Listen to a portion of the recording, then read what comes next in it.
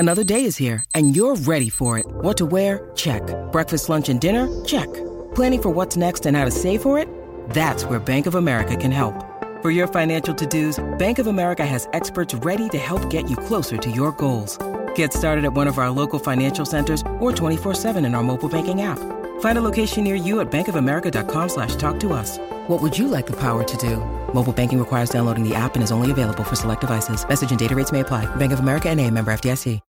When you need mealtime inspiration, it's worth shopping Kroger, where you'll find over 30,000 mouth-watering choices that excite your inner foodie. And no matter what tasty choice you make, you'll enjoy our everyday low prices, plus extra ways to save, like digital coupons worth over $600 each week. You can also save up to $1 off per gallon at the pump with fuel points. More savings and more inspiring flavors make shopping Kroger worth it every time. Kroger, fresh for everyone. Fuel restrictions apply.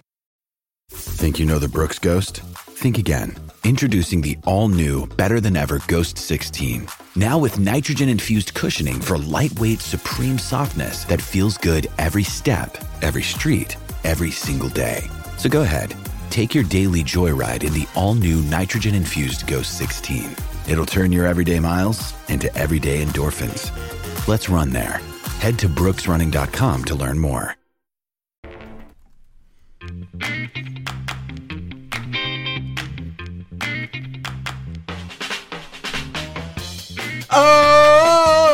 Whoa!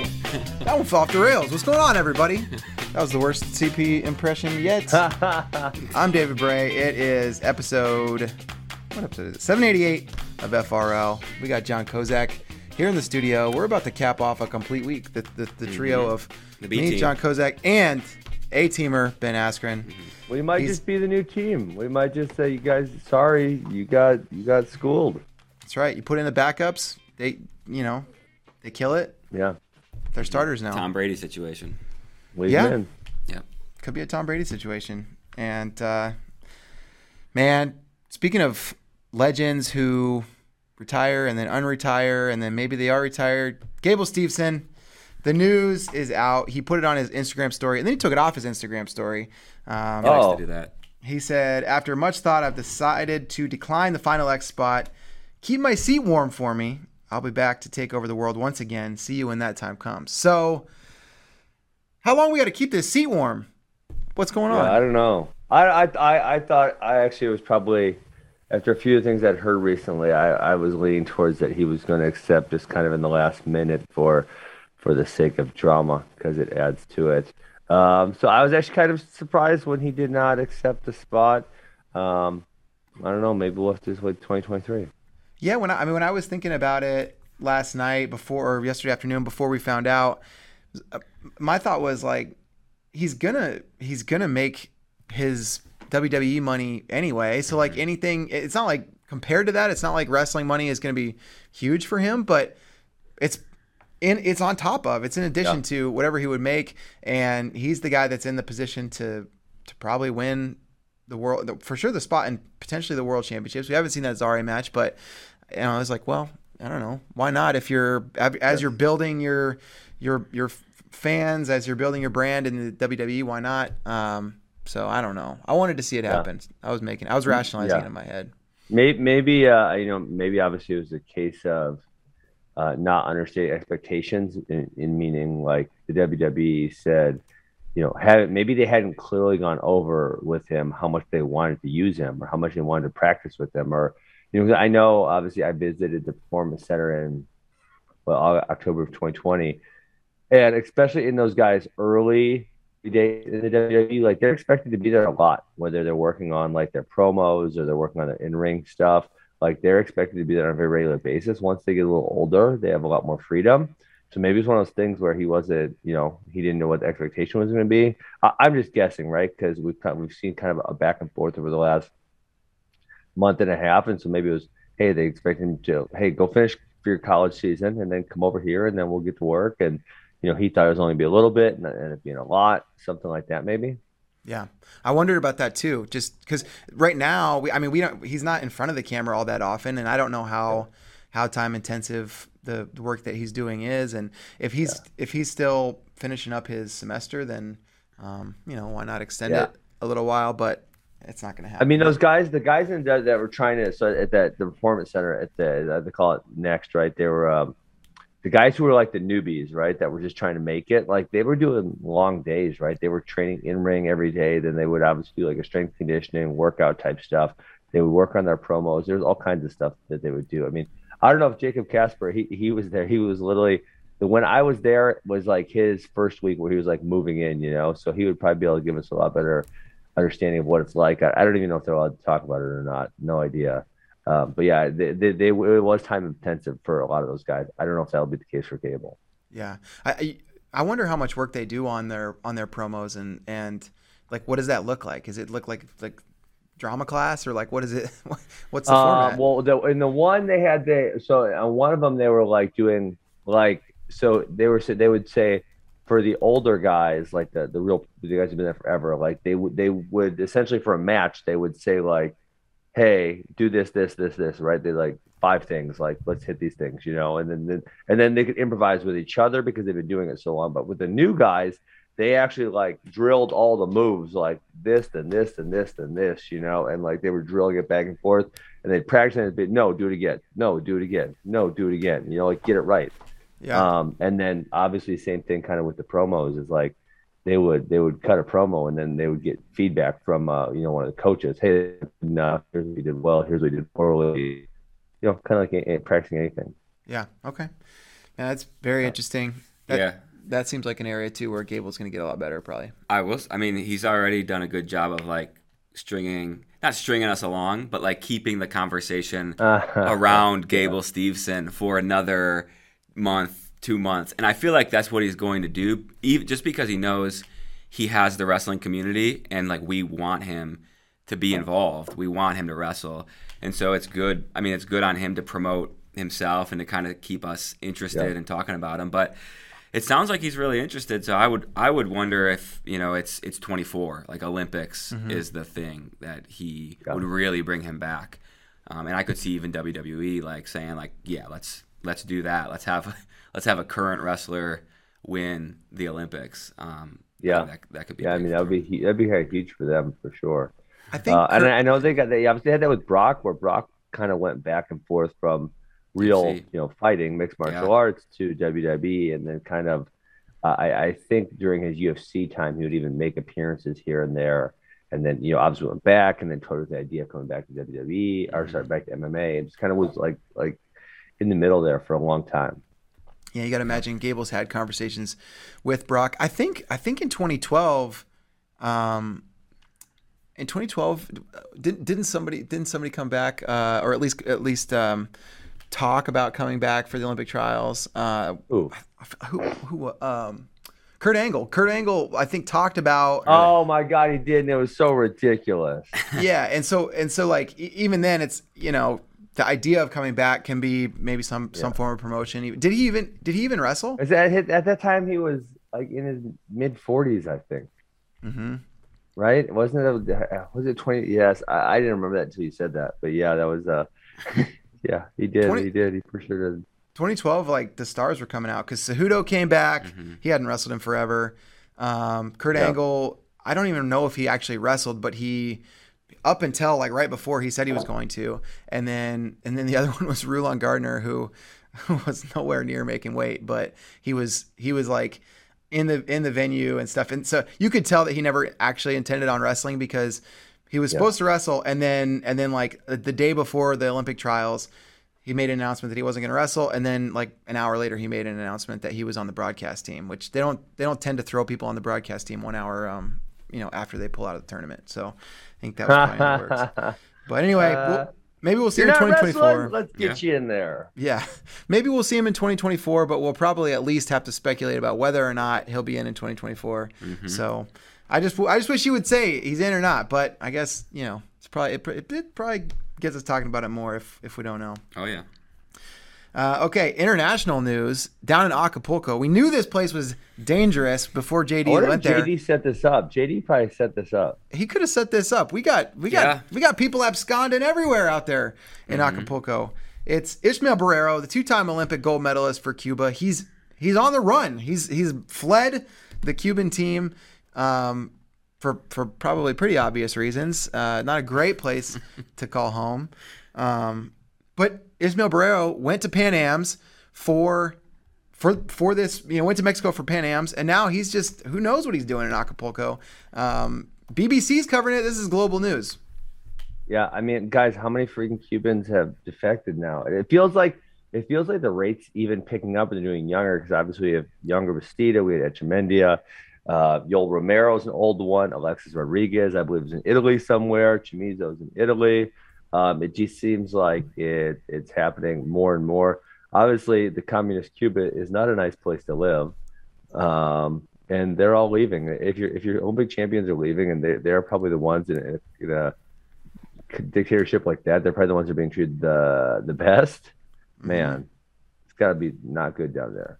Yeah, it's happened. I think, like you mentioned, consistently for a number of years. Athletes have left, but according to this BBC article, it's picking up. It's like getting worse. More and more athletes are defecting. High level athletes. Talked about a couple sailors. And if you're a sailor, you're very well equipped to flee. You just hop on. Need a boat. I think they would just ban that sport. Yeah, what do you guys? The sailors could be like, hop on the boat. We'll take you. You're a boxer. You're a track and field. Get on the boat. Let's go. Why do you have so many people on the boat? Oh, don't worry. It's just sailing practice. Yeah. Sailing practice. A long jumper. He's out. But more and more high level Cuban athletes are fleeing. So not great. Alexis Villa, remember him? He didn't he run a van into an airport or something? I don't remember that. I don't remember. Right? He defected, and then I'm gonna look it up. He defected. He was coaching at Michigan State, and then I believe he ended up fighting after that. I think he maybe fought Joe Warren or something like that. I feel really. Okay. Yeah, let's see. Oh, yeah. In 2004, Villa accidentally crashed his car into the Fort Lauderdale Hollywood airport. No one was hurt. Authorities mistakenly believed it to be terrorism, but he just messed up. He's just goofing. Oh, man. But no. Oh, man. We got to send him back to Cuba. He was arrested for charges including second-degree murder. Oh. Whoops. That's probably not an accident. Not ideal. We should have known at the car crash into the airport. Yeah, but the interesting thing when you look at Pan Am's, which we'll probably transition and talk about just a little bit, but Cuba is like way down. Like they've been riding. They're all leaving. Yeah, exactly. But they've been wrestling their same group of like good guys for the past what feels like 10 years. Yeah. Almost.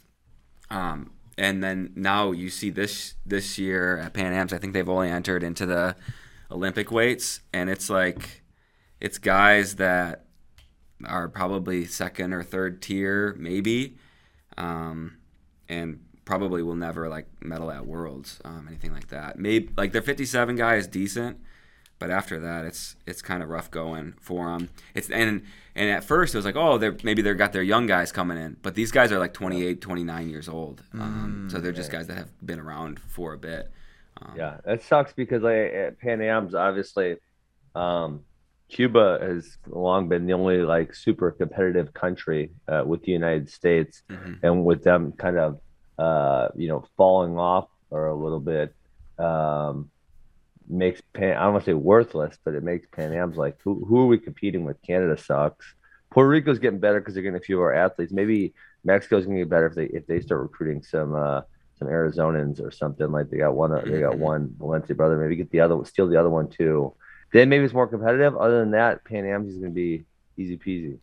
Yeah, and I mean you mentioned that Cuba is only sending people at the Olympic weights, and that they're not medal threats, and typically it seems like what we're seeing from Cuba is like if they're not really getting medals, if they're not medal threats, it's less likely they're going to send teams. I mean, there are a lot of times where they don't send very many guys, and so that's a bad sign for Cuban wrestling, I think, because if they do send this team that's not likely to medal at Worlds, and at Pan Am's, but if they send a team that's similar to Worlds and they don't medal, then it's like, are they even going to bother to send them in the future? Yeah, they might actually be stronger at Greco now, Cuba, in comparison to their freestyle squad. Not anymore. They yeah. lost their 2-time Olympic gold medalist. Yeah, not anymore. But yeah, it's funny. Like even look at Puerto Rico's team. 57, you got Darian Cruz. 61, you got Joey Silva. 65, you got Sebastian Rivera. Nice. 74, Franklin Gomez, and then I think Ethan Ramos is in there too. So yeah, it's like all guys with American ties. Yeah, Bro, I'm looking up Cuban defection. They had a team in October of 2021, so like last fall in baseball. 9 people from the team defected. What? Where? Yeah. Does it say? It was in Mexico. I don't know if it was in Acapulco, but it was in Mexico. 9 of them defected. Wow. That's wild. Hold on, there's actually all the baseball players who've defected from Cuba. Wow, dude, bro, this list is like hundreds of people. A lot of people. Holy crap! I mean, hopefully JD can bring us back a new co-host next week, and we can hear from Ishmael Barrero himself. That'd be great. I don't know if there's a Kozak thought maybe JD could try to adopt him, or maybe there's like there you go. Some kind of, I don't know. There's got to be a way. You guys could do a Flow Wrestling Greco team. Yeah, why not? There you go. Someone needs to support Greco in America. Might as well be you guys. Okay. Well, we will welcome Ishmael Barrero with open arms, I think. Mm-hmm. Wow. But that's pretty wild. Didn't expect to see Pan Am's on like BBC News. So there you go. But Pan Am's, if you look up Cuban baseball players defect, it's in the hundreds for sure. Yeah, and I mean, there's actually, there's money a lot of times in baseball players, and I remember this there was a story, that guy Yasiel Puig, that guy that like licks the bat and stuff. Mm-hmm. Oh yeah, he was really good, right? I don't know, I remember the name vaguely. Yeah, I remember there were stories about like him getting defected, and there will be like baseball scouts or whatever that help them defect, but a lot of times they have to know that there's a contract in place for them before they'll defect. But the problem for these major league teams is they don't get a chance to like watch them play or try them out. So they have to take somebody's word for it. They're hearing these stories about Yasiel Puig, like he's whatever, 6'3", 6'4", 250 pounds, like just this monster. He can hit, he can do all this stuff. And they're like, man, we hope that's true. And they gave him, I can't remember what the contract was. I'm sure we could find it, but a pretty decent contract, sight unseen, having never watched him play or shaken his hand or anything. And then, somebody basically helped him escape and got out of there. And but he was really good, right? Or no? He ended up being really good, but you could get burned on a deal like that if you're like, no, I promise this guy's outstanding, and then he shows up and it's not true. But it was in his case. Yeah. This goes far. I didn't realize this goes really far back. 1994. 3 Cubans defected. One of them was Jesus Wilson, which I believe he gained citizenship and competed in maybe the 2000 Olympic trials, maybe. And I think he was a Iowa or something to that effect. Then Lazaro Reynoso, and then another guy I never heard of defected. Yeah.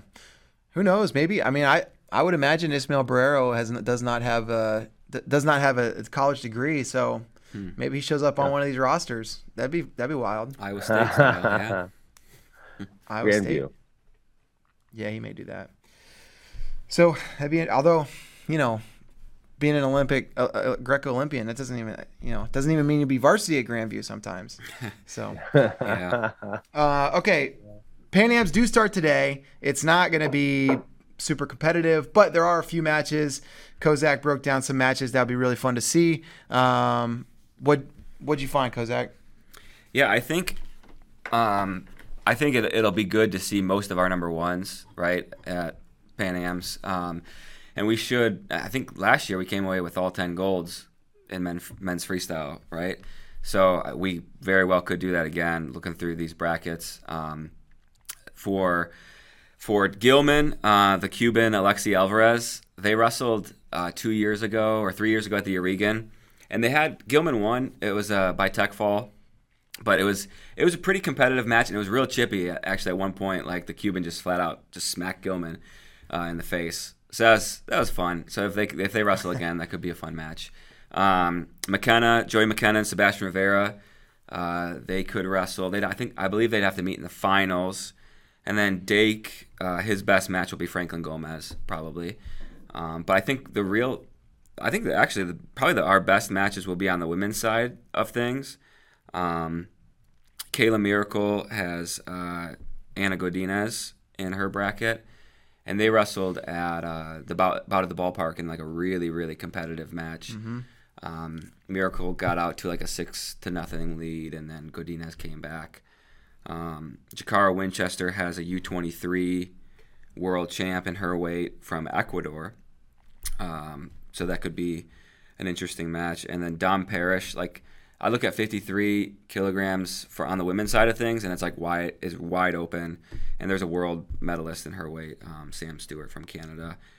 And then Greco side of things, Giangelo Hancock, he's got a guy who's beaten him twice in the past, Mejia from Honduras, but it was like 6 years ago, and both of those matches were Tech Falls. So that would be a semifinal match for Hancock. So it'll kind of be interesting to see. I think that'll show us how much he's really progressed if he's able to win that match against Mejia. So this guy that Giangelo's wrestling, his name is Kevin Mejia. You don't see a lot of Kevins in Honduras. I don't know. I don't know the story behind that. Well, gotta get I'll contact his parents, see if they got a Facebook or something. I mean, hey, that's great. Oh. So there will be some decent matches, but the U.S. team is, I mean, it's really loaded. It's probably not a super tough sell to just like, hey, go to Acapulco and probably win a gold medal. Yeah. So as a result, we have very loaded team, men's freestyle team. Thomas Gilman, that's a world champ. Dayton Fix, world silver medalist. Joey McKenna, Zane Rutherford, Kyle Dake, Jordan Burroughs, Zahid, Jaden Cox, Kyle Snyder, Nick Gwizdowski. That's loaded. Women's team is really good too. Sarah Hildebrandt, Dom Parrish, Jakara Winchester, Helen Maroulis, Xochitl Motopedis, Kayla Miracle, Forrest Molinari, Alara Boyd, Skylar Grote, Diamond Guilford. So really good teams. And then obviously Giangelo wrestling for our Greco team. He's a medalist as well. So it'll be fun. It's a fun event, but it's a little bit like watching the old Hawkeye Showdown that Iowa used to have, where like you just know you're watching it because you're an Iowa fan and you want to see these guys win a lot of matches. That's kind of what Pan Am's is going to be, I would imagine. So that'll be fun. Okay, so we got some NIL developments. Maybe there's some legislations potentially in the mix, and some things that could maybe attempt to put some guardrails in place. But other no rules right now. There are no rules right now. There are other. I didn't know about this guy you guys have in the doc. This John Ruiz. I don't think he's the boxer John Ruiz. He's going ham down there in Miami though. That's insane. Yeah, the things that he's up to are crazy. But first, I want to read this kind of this paragraph. I got excited about John Ruiz. I know the guy's. Yeah, he's got 100 athletes on payroll. He calls it a well-oiled machine that he's got going on down there. Yeah. All right, so here's the paragraph. We're going to read this paragraph. This comes from a Sports Illustrated article. So it says several athletic administrators and college sports insiders discussed the transfer committee's concepts under the condition of anonymity. These are the concepts they included. 1, eliminating scholarship caps on sports that offer only partial scholarships. So wrestling is one of those. 9.9 scholarships for rosters of whatever 30. Just eliminating scholarship caps. You can give as many as you want. That's one of the proposals. 2, abolishing the limitation on the number of coaches per team. So just you can employ as many coaches as you want. That's nuts. Expanding direct payments from schools to athletes. Reconfiguring the recruiting calendar. I don't know exactly what that reconfiguration would mean. And then implementing closed periods in the NCAA transfer portal. And I don't know the I think it would be specifics. Yeah, it would limit that transfer portal to which it already is, but I think it would limit it even more to when you can enter and when coaches can reach out. I don't understand the meaning of that. You guys got any ideas for me? The meaning of the like why it's limited to certain windows. I don't know for sure either. I wonder if it has to do with like in-season recruiting or that could be part of it. It's maybe easier to regulate if there's a date on it, but I don't know. I don't know for sure. But the last sentence here is important. It says at least the first 3 items. So the scholarship thing, the number of coaches, and direct payment will be left in the decision-making hands of individual conferences if the concepts are approved. Yes, I did see that. Coach Smith was talking to me about this last week when I was at about how it will be regulated conference by conference, and he thought that meant people would do whatever the hell they wanted. Yeah. Sounds like it. Yeah. So the changes that they're proposing for the portal is that it's only open 2 5-week periods. So one after the fall semester ends and one after the spring semester ends. So it just kind of like compacts it down and limits it so that I think probably so that guys can't enter like mid-year, mid-semester. Yeah. Yeah. It is interesting to look at that portal and when it picks up, because there are like there's this little bump in the portal a week or two after school starts in the fall. Freshmen, like all these guys that like got there, they're like, oh man, this is not what I expected. So they're out. I mean, think about these changes. That is, man. That's I've talked about that a lot of times. Is dude, I don't want to say the college recruiting process is flawed because they don't have a solution. The idea that a 17-year-old kid is going to go 8 hours and know that that's where he wants to live.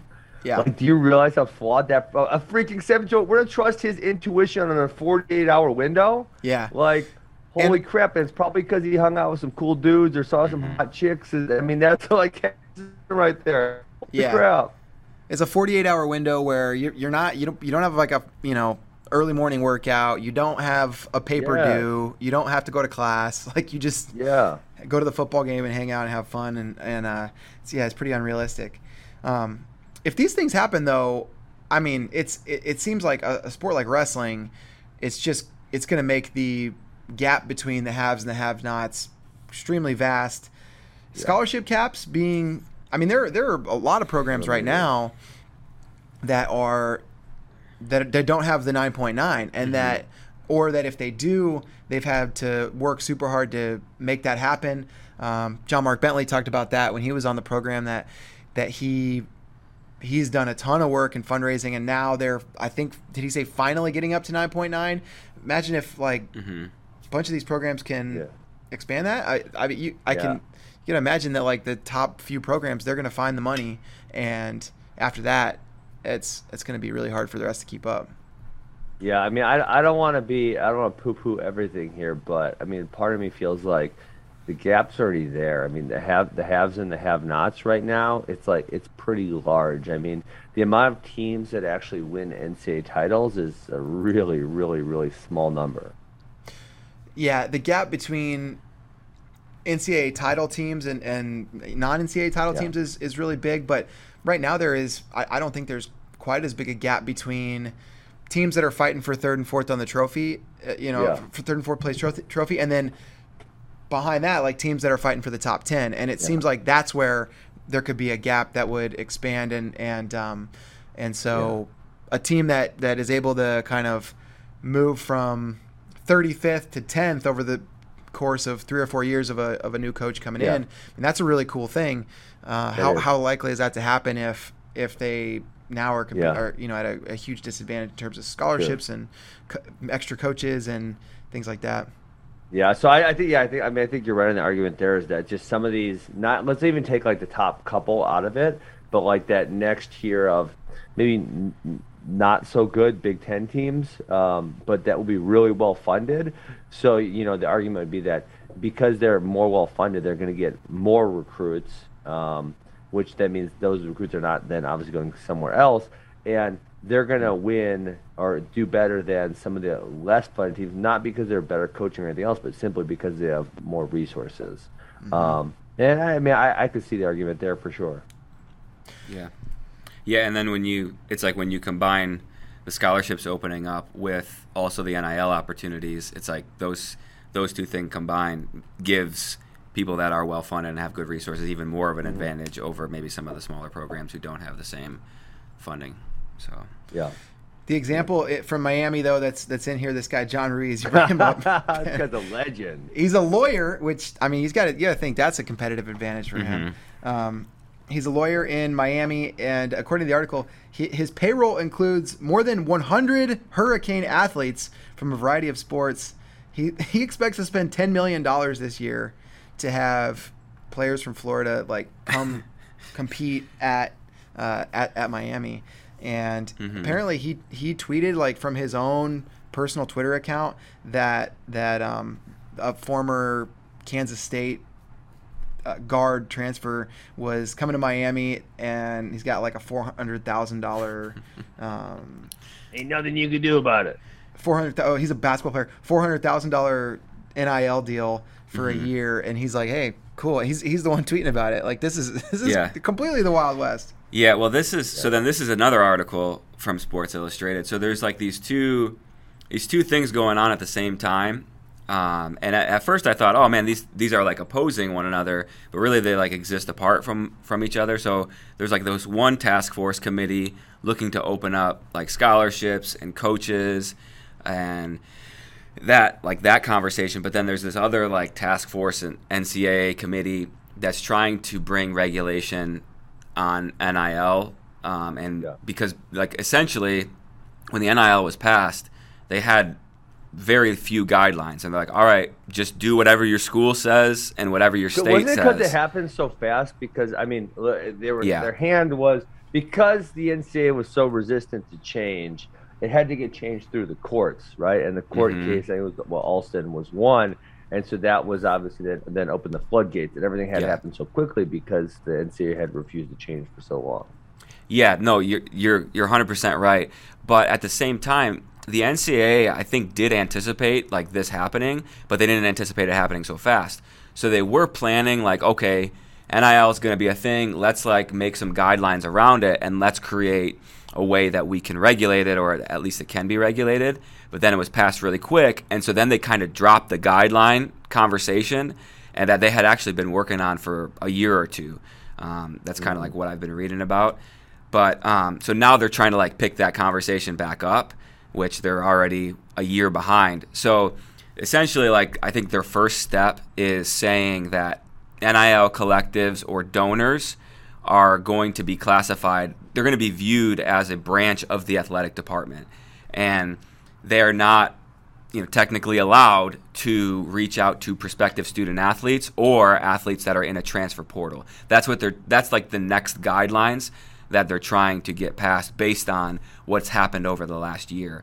So it is on like the NCAA's radar, but I think also within this conversation, because every state has their own set of guidelines and their own set of laws around it, the NCAA is afraid of creating a guideline that will go against the state law, and then they'll be they could be sued, like because of all the money and the power around like the NIL people, that they have like this endless amount of resources that then they could, in fact, sue the NCAA. So like the NCAA is in this like weird position where they have to walk a line. Like, okay, we feel like we have to do some guidelines, but there's only so much we can do now, and so it's kind of the Wild West. So really, the only guidelines they're looking at putting into place is like, all right, NIL people, boosters, they're not allowed to contact prospective student athletes or high school athletes. Whereas now, in some states, like you can. It is legal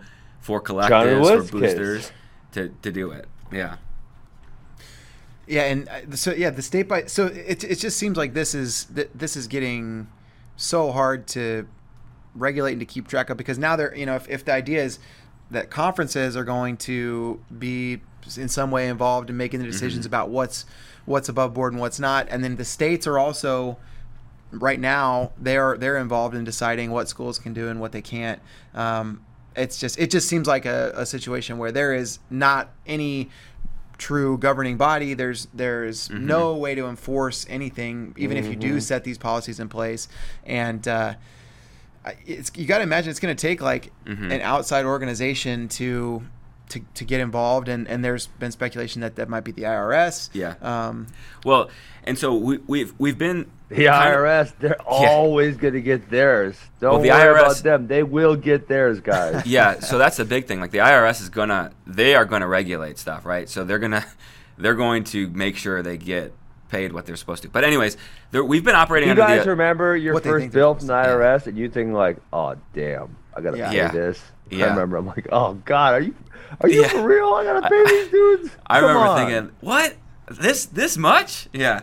But no, we've been operating under the assumption, like this whole time, hey, coaches can't talk about NIL stuff with their athletes. That's not true in some states. Like some states, it's completely illegal, or it's completely legal for athletic departments and coaches to be in conversation with NIL collectives, with donors. It's entirely legal in those states. They can't do it for, like, pay for play. But so like BYU is a perfect example of this. They have an assistant athletic director on their staff, on their payroll, whose entire job is surrounding NIL stuff. And he basically, like, I listened to this interview with him. He brokered a deal with a local business, that the owner went to BYU. And so they have 85 football scholarships that they can offer. This business says, all right, we're going to give a scholarship to every walk-on for BYU football. That's 100. So they have a 115-man roster. So they give 30 full scholarships on top of their 85, and that was brokered. That was brokered by the athletic department, and the NCAA looked into it, and basically all they did was send a letter like, hey, how did this happen? And he's like, yeah, we're not under investigation. Like, this is legal in Utah. We can do this. So that's like kind of the craziness in all this is like other states have more strict laws surrounding it. Yeah, and I mean the fallout for wrestling is that wrestling is going to just have to react to these policies that are being decided on for football and men's basketball, and just kind of react accordingly. And I don't think it'll be the end of the sport or anything like that, but it's just going to give the programs with a lot of donor support way more options to take advantage of for distancing themselves and so it's like the whole conversation about RTCs and does that give programs an unfair advantage of just the part about having more coaches on staff? Well, I mean, yeah, it kind of does, but now they could just hire more coaches if that's what they want to do. And they could say, hey, we don't need you competing anymore. Like, just be a coach. Like, just come here and train with our guys and be a coach. That changes things. It's going to be very interesting to see what happens with this stuff. Very interesting. I know one of the things Coach Smith was worried about was that I guess there's current rules on how many sports that you have to be an NCAA Division I athletic program. And he was concerned that if they had,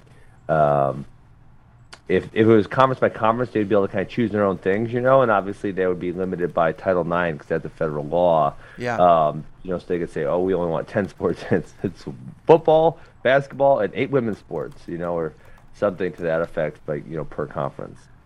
Yeah. What else did he say? Were there any other insights from talking with Coach Smith? That was one, and then I want to say the other one was something like if the scholarships are unlimited, and some program right now, some athletic department right now might say, well, hey, 9.9, that's fine, and we can keep up and we can finish top 20 every year or whatever, right? But if it becomes where some programs are giving 15 or 20 or whatever. And, then, like, to your point, the 9.9 is less effective to get athletes. They might say, we don't want to spend 20 scholarships on this sport, so we're going to be done with it. And I don't know if that's to be wrestling or another sport, but obviously that would be negative for some sports, or obviously they gave football way more, right? Now that there's only so much money to go around. Yeah. Yeah, and the thing that becomes really tough is, like, let's say you are a program that can finish around the top 20 with your 9.9, and let's say the average rank of a recruit on the big board that you pull in of a guy that's going to be a starter is, let's say that average is like around a 40th or something like that on the big board. If all of a sudden a bunch of programs have 15, it's like you're 9.9. Now the average ranking of the guy that you're pulling in probably is a lot lower, and so you're spending the same amount of institutional resources on what is going to be a worse team, and that just may not make sense for some of these programs. Tyler was asking me in the office yesterday, like, what changes would we make? And I said, I don't know. What would you do, Kozak? Would you make any changes here? For what? This NIL stuff and guidelines, regulations. You got the gavel. You're the judge. You're the judge. I don't know. I think honestly, you just open it up. Let's just open it up. Make it to where not like anything is legal, but if you're gonna try to regulate it, it's just I think it was in one of these articles where it was like you try to regulate it, and the people that follow the rules are the ones who are at a disadvantage. They get burned. Yeah. So in my opinion, I just say, hey, let's just open it up. Maybe you make a salary cap or something like that, but I don't know. I mean, the ideal for me, like I've been a big banging on the drums of pay the athletes, but for me, it's like the athletes. Ideally, it's like the athletes get paid what they're worth, right? So if Rudis wants to sponsor a company, Rudis will then expect to sell, like they did Spencer Lee, right? Yeah. That's a real deal. Like they're expecting to sell shoes and merchandise and this stuff like this. And this was not like a deal to get Spencer Lee to wrestle at some college for them, right? It was an actual NIL deal. Yeah. I am hugely in favor of that. But what it seems more than anything right now is that people are literally just using the NIL to get the athletes they want for the program that they want them at, which is like, but then again, how do you regulate what a real deal is, right? Because like this guy's got John Ruiz, he's got a law firm. How do you, I don't know, he's got a couple companies. Cigarette racing how company. Cigarette, but how can I say that's not beneficial to his company? Like, how am I actually going to prove that? Am I going to go in and find his books and find, what resources are tied to a specific athlete? And then obviously, I'm sure every company makes some bad sponsorship investments. So we're going to, say, oh, that was, you didn't really mean to make money off that. You just wanted to happen what you wanted to happen. So it's like, I think it's almost impossible. I wish we could all operate under the guidance of what we wanted the rule to be, not like just something else. All right, here's my idea. This is completely crazy. Uh-oh. Completely crazy. So like, The thing that is, think about wrestling. Like the thing that has the most value that can draw eyeballs to it is NCAA wrestling, because people love these teams and these programs, and they love the sport, right? But what they really love is like the branding of the team. So what if we just like did away with the whole idea of student athletes and just these universities could license their team name and just create like a professional league, like no eligibility requirements, no whatever. Like Jordan Burroughs could still be wrestling for Nebraska. Like that would be awesome. Like it's just you just let the universities license out the team name. You know what I mean? Yeah, somebody could sign you, and then I mean, if you want, each sport governs itself. So like U17, U20, all of those could be like developmental branches of the Iowa Hawkeyes and Penn State Nittany Lions and whatever. And I think people would probably tune in more to those tournaments if they had a team component that was tied to it. But already built around it is fascinating how much people get into like the college sporting thing. And because so obviously basketball and football have real professional leagues, but in a lot of these other sports like wrestling draws gigantic crowds for the college championships, for a lot of college duels, for conference tournaments. Like these are really big crowds. These are people who are really into it. And yet like, the Olympic trials and world trials are starting to get good crowds, but like the US Open's got a terrible crowd. Yeah. Not good at all. I don't know if there's ever been like an RTC duel with even 500 people in the audience, so it's like, why can this one thing draw this huge crowd? It's essentially the same sport, right? We're doing the same thing, but we can't draw huge crowds. And so to me, it is so funny how the branding and, architecture around college sports allow for such big audiences. And yet when you do the exact same sport without that same architecture, you can't draw anywhere close. Yeah. Yeah. Weird.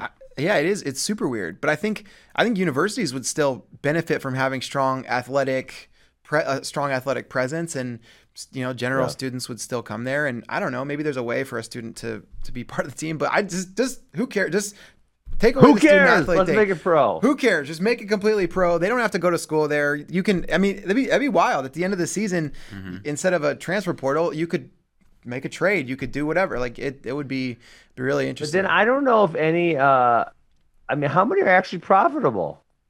Not very many. It's not also very true. many. I mean, I don't know. The NCAA so the wrestling is actually starting to get really good audiences on television. So those contracts are worth something. So if you split them up, right to like the NCAAs, do they dole out money to institutions based on the wrestling championships, or it's probably is one contract for all of the championships? Correct. I don't know how that works. That's a good question. Yeah. I don't know. It'd be for sure interesting to see works. how it would all break down if it could pencil. Even if people are probably gonna kill me for saying this, but even if it was only the NFL's 25 to 30 teams, right? If it was even 25 to 30 teams, I know we have 75 or whatever right now. Yeah. But even if it was only 25 to 30, like you could still have a really damn good league. Yeah. And be exciting, and a lot of people can wrestle. And maybe then maybe what it becomes is like there are 20, 25 or 30 in that league. And then, I mean, there are tons of wrestling programs at the lower college levels and other D1 programs that maybe aren't in that league. So maybe then there's still like a scholastic element where people are there to develop because they want to get whatever it is drafted or whatever. I don't know. Obviously, like at the Division III level, there's no scholarships, right? So just because they want to participate in wrestling and they love wrestling and they enjoy it, so they want to continue doing it. So yeah, maybe you could have like a no scholarship, no NIL league, because the Division III kids, they're not getting scholarship in NIL. Yeah, I don't know. That's not a well-formed idea. It's probably a terrible idea, but I don't know. I think we're solving the world's problems here on this show. It's like if you just license out the thing that has value and then take away the rest. I don't know. Hey, are you guys? It is Cinco de Mayo. Are you guys having tacos delivered to the office? Not tacos, but we're having what? We're having a lunch celebration. Yeah. Mm-hmm. Cinco de Mayo. I think there might be tacos. Maybe it is tacos. I think it's. I can't remember. I didn't read the email. Yeah, I can't remember.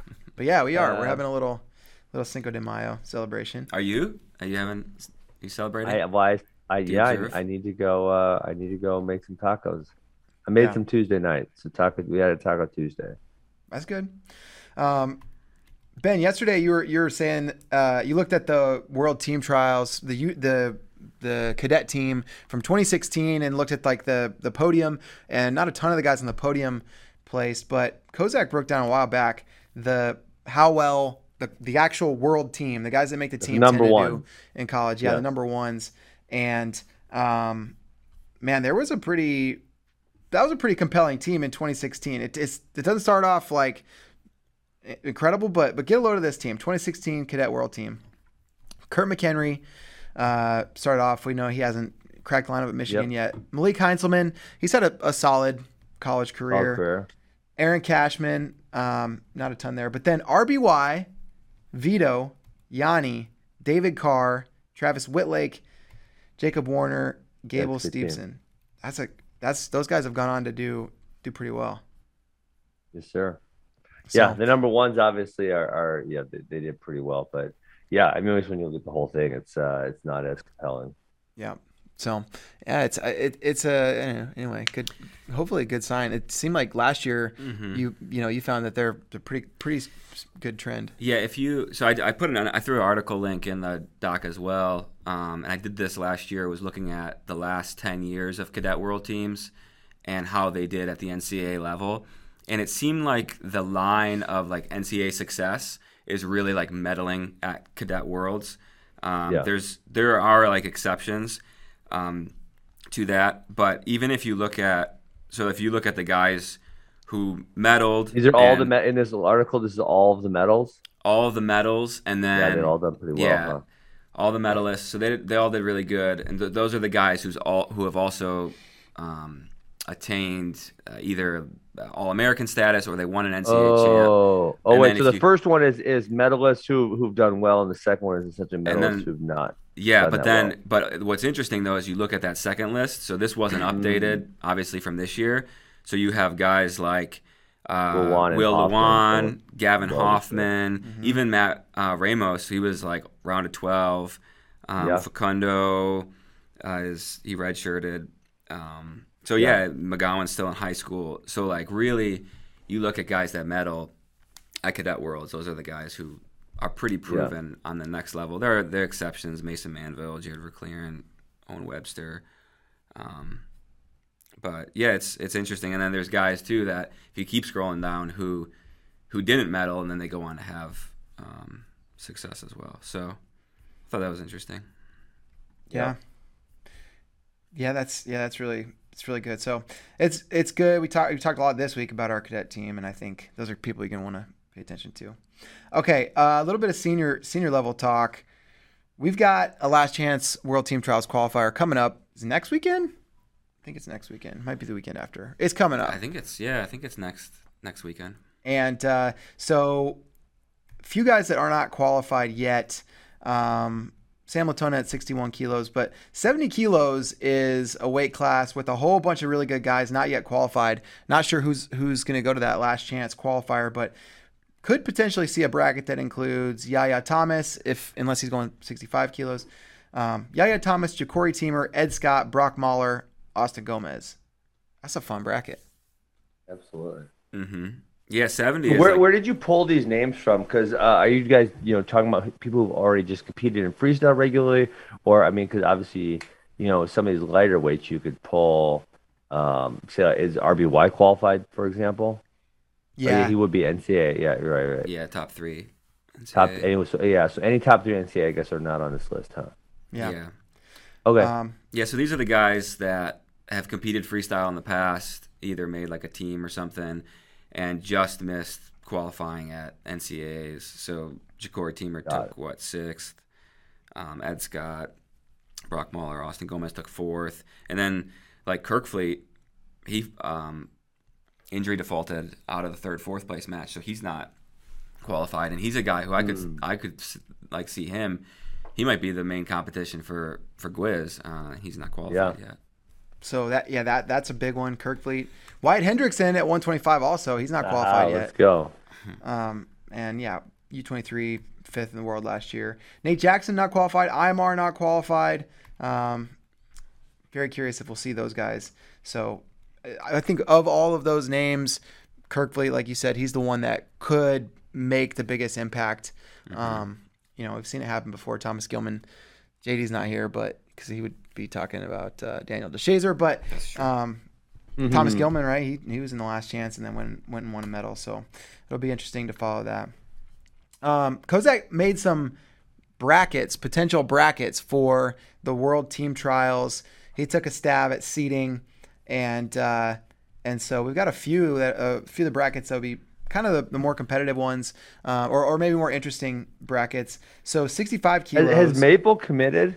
Yeah. Oh yeah. Yesterday on the Bader Show, he said he's all in. Oh, let's go. Yeah.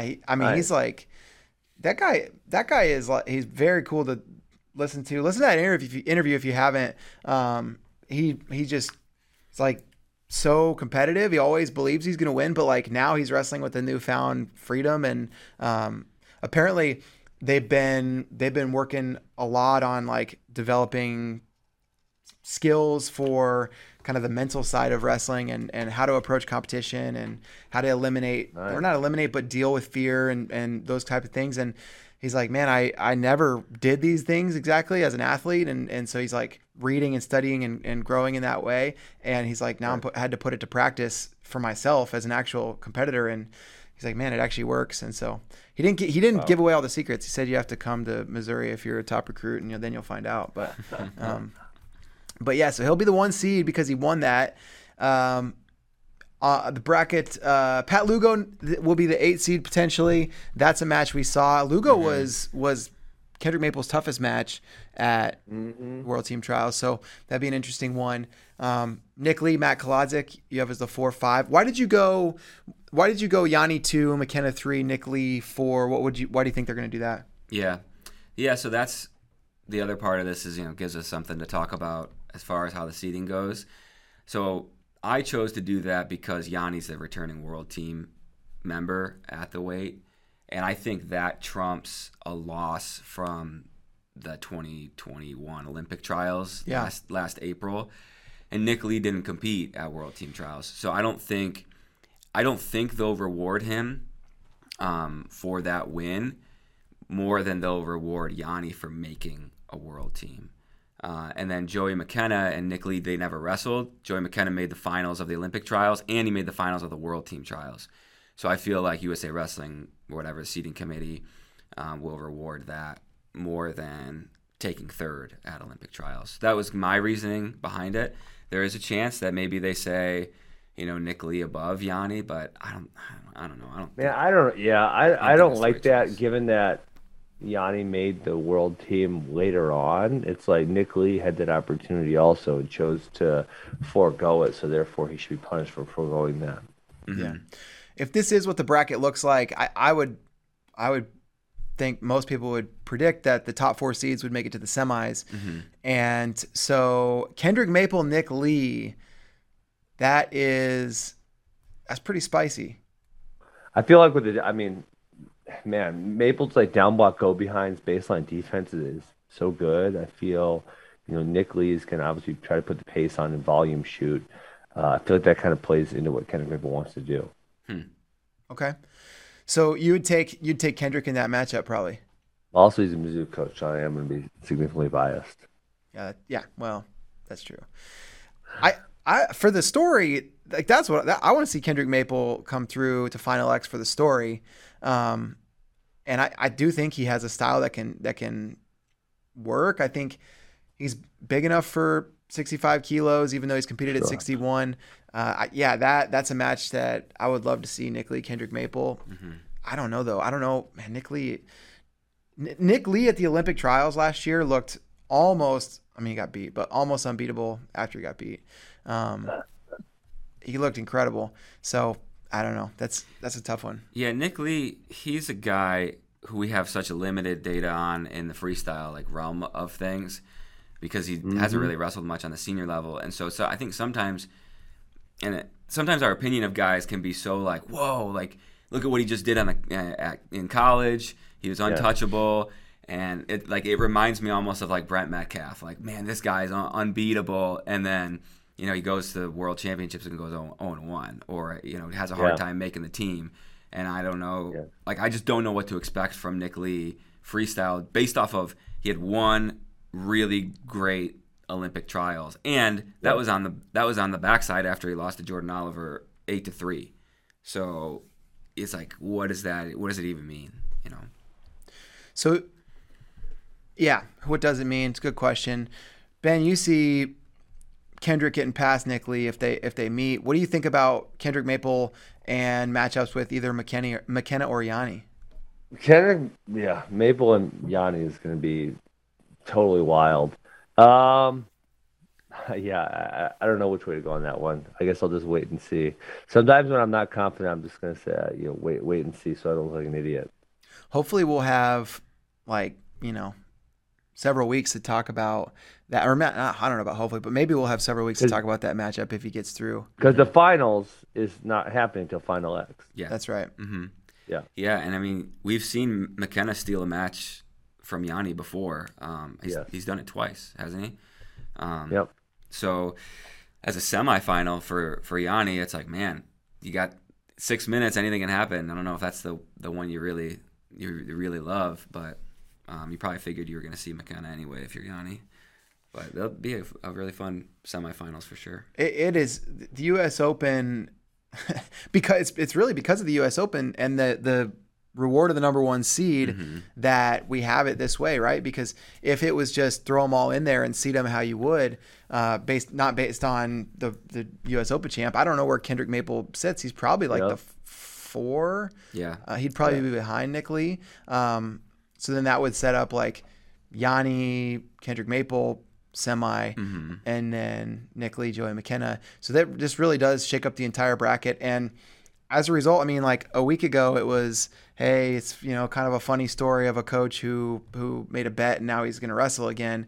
To I think he has a legitimate shot. This dude might be on the world team. He has a legitimate shot. What if Kendrick Maple breaks the curse? What if Kendrick Maple is the first medalist since Zadig?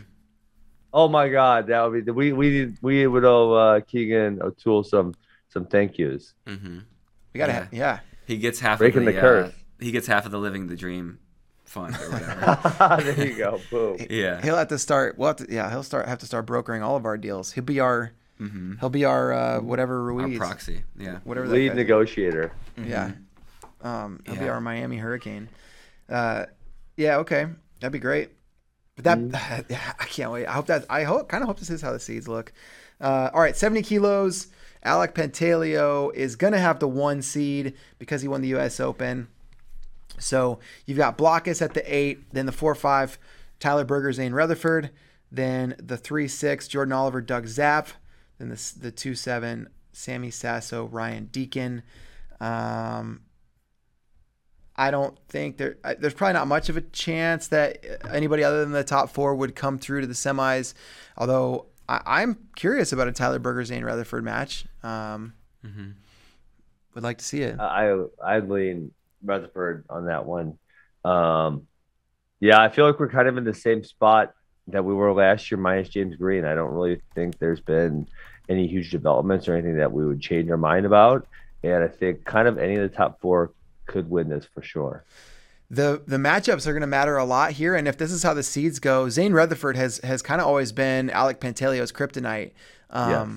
Pantaleo just has not been able to beat him. So he's the 1 seed. He looked really good at the Open, beat Jordan Oliver. He's Jordan Oliver's kryptonite. If they're on the same side, it's like, you lean Pantaleo, but with Zane Rutherford at the 4, that's a tough one for Pantaleo. Yeah. Yeah. And I think these seeds are like, whereas 65 is a little speculation, these are like very clear because Deacon made World Team Trials Finals last year. Jordan Oliver beat Zane Rutherford. I think that's the pretty clear 1, 2, 3, 4. And I think you look at this, and maybe the only thing you could throw in there is maybe Deacon doesn't wrestle, and so then J.O. Zane Rutherford would be down at the 2, 3. Yeah. Ryan Deacon and Jordan Oliver have not wrestled. Deacon gets it done in freestyle at this level typically. Any reason to pick J.O. in that match? I mean, J.O., it's obviously going to be competitive because how many times has J.O. got his butt kicked? It's a really, really small number. I mean, Deacon's generally good at getting in the legs and, maybe not scoring off super clean attacks, but once he gets in, he's able to, pull it in, suck it up and score. I think the only pushback would be can Oliver keep him off the legs to a point where he can't get to him? Yeah. That'll be very interesting to find out. But this bracket seems like anybody from the top 4 could potentially come out. I think I would lean Deacon. Based on the history, probably a Deacon Zane Rutherford final, and I don't know how that match goes either. I don't know. Deacon's the guy that's gotten it done more at this level, but well, no, not really. I mean, Zane's been on teams. He just doesn't seem maybe quite the same. I think you think that because Deacon has got it done compared to what your expectations of him were, whereas your expectations of Zane were like insanely high because of what he did in the college level. And just at 70 kilos, I think Deacon has had more success than Zane at this particular weight class. I don't know. Yeah. That's crazy. No idea. Okay, what else? We got 79 kilos. This is another one where... Is Shiraki really going to wrestle? I don't know. He said he's going to. I mean, no, he didn't say he's going to wrestle, but he said he's going to beat all these guys at the trial. What did he say on Twitter? I think he just said he's been putting stuff out there like, I'm going to knock them all off. I want them all. Yeah, stuff like that. Man, is he the favorite in this bracket? Might be. Yeah, he might. Pretty cool for Braden Thompson to be on this list. He was 6th at the U.S. Open, just in high school. So really good performance from him. McFadden, Thompson, Carter Strachey, Taylor Lujan, Deringer, Marsteller, Makai Lewis, Vincenzo Joseph. That was an NCAA final. Vincenzo has beaten Makai Lewis in freestyle since their NCAA finals. So, you would probably lean Chenzo Deringer. What about a rematch there? Can Chenzo do it again? Yeah, can Jensen do it again? And honestly, right? So we don't have that one upset. And I think we're all saying Derringer's the really clear favorite to go wrestle Jordan Burroughs. And now maybe we don't feel like that, but I don't know. I'd still probably lean Derringer as the favorite, Starocci right behind him, and then Vincenzo. Can he do it again? I think we've all probably doubted Vincenzo Joseph a little too much. Yeah. So yeah, for sure. I'm split on where to lean here. Earlier you said maybe Starocci's a favorite, so you think probably a Starocci Starocci Derringer final? I mean, I don't know. McFadden's another guy that he's obviously shown huge improvement. Mm-hmm. Given his college career, you wouldn't expect him to be being at this level, but he's doing a great job. He seems to be continuing to get better. He's a threat too. McFadden was on the Bader Show earlier this week, and he was telling an interesting story. They had a PRTC kind of meeting with Slay and like the team, and Slay was talking about potential matchups and stuff, and he was talking to Jordan Burroughs about 79 kilos in Final X, and he said, he's like, well, Jordan, it's, you probably got to start thinking about preparing for Derringer or Carter Starocci. Like those are a couple guys that are pretty likely to come through or whatever. And then McFadden was in the room. Yeah, and then he pulled McFadden aside afterwards, and he's like, "Did that piss you off?" And McFadden was like, "Yeah." He's like, "It really bothered me." He's like, "Well, do something about it." And oh, that's good. And he said that was like a big motivation for him going into the U.S. Open. And so when he was like in these super competitive matches with Marsteller, with Vincenzo Joseph, like that's in the back of his mind. Like, I got to do something about this. Right. Like, if I want to be the guy that's pushing Burroughs, that's got a chance, like I've got to do something about it right now. And he said that was a big motivating factor for him. That's an interesting tactic. I love it. Yeah, that's great. That's great. But yeah, I sent Tyler some Carter Starocci tweets because I love them. They're really good. He's pretty bold on Twitter. So Nomad tweeted something out about 79 kilograms at the U.S. Open. Starocci just says, line them all up. One by one, they go down. Okay. Well, he better show up because I know, right? I'm good with talking trash, but only if you're willing to show him back it up. So he shows up. I like the other one, which I didn't know he had surgery. He must have his hand, right? Yeah, this one's pretty good. He said, "Daddy's back after a long journey of the injury and surgery. I'm fully healed, going 100 miles per hour, full speed. Wow. When adversity comes, there's still no backsteps. March forward always." And he's posted another one since the U.S. Open. I want them all, and then also kill switch on. So he likes those little phrases. Okay. Daddy's back. Daddy's back. Daddy's back. So, but I mean, it's worth noting. Luan did beat Starocci at World Team Trials last year, so that's why I had him at the 4 and Starocci at the 5. So, and like Nick Lee, we've seen such limited results out of Carter. It is kind of hard to project how he's going to do, but I think pretty highly of him. What if he shows up to the trials with a singlet that says "Daddy's back"? Oh my God, I love it. That'd be great. I think Kill would probably kick him off the team for something like that. I mean, he might have an NIL deal in place. He might be fine. He might be, good to go. Okay, so interesting one there, and then 86 is the last bracket that you seeded. Mark Hall's got the 1 seed because he won at the U.S. Open. Looks like Owen Webster the 8. So Trent Hidley, Aaron Brooks in the 4-5 spots. It's a match we've seen. Mm-hmm. And then Miles Martin, Parker Keckheisen, the 3-6. Zahid Valencia. Going. You don't think so? I threw him in there just for fun. Dang it. Okay. Bummer. So our bracket's completely busted. Well, I mean, if he sees this, if he sees this and like, I could get the 6 seed, maybe he goes. Maybe he goes. No, yeah. I didn't know where to put Aaron Brooks either, just because he's only been at the Olympic trials and he lost to, who did he lose to? Zahid and Pat Downey there. He didn't. I don't know if he beat anybody worth noting. So I didn't know because you could make a case for him at the 3. I think that's maybe where he like really belongs. but then you could also put him at like the 5 as well.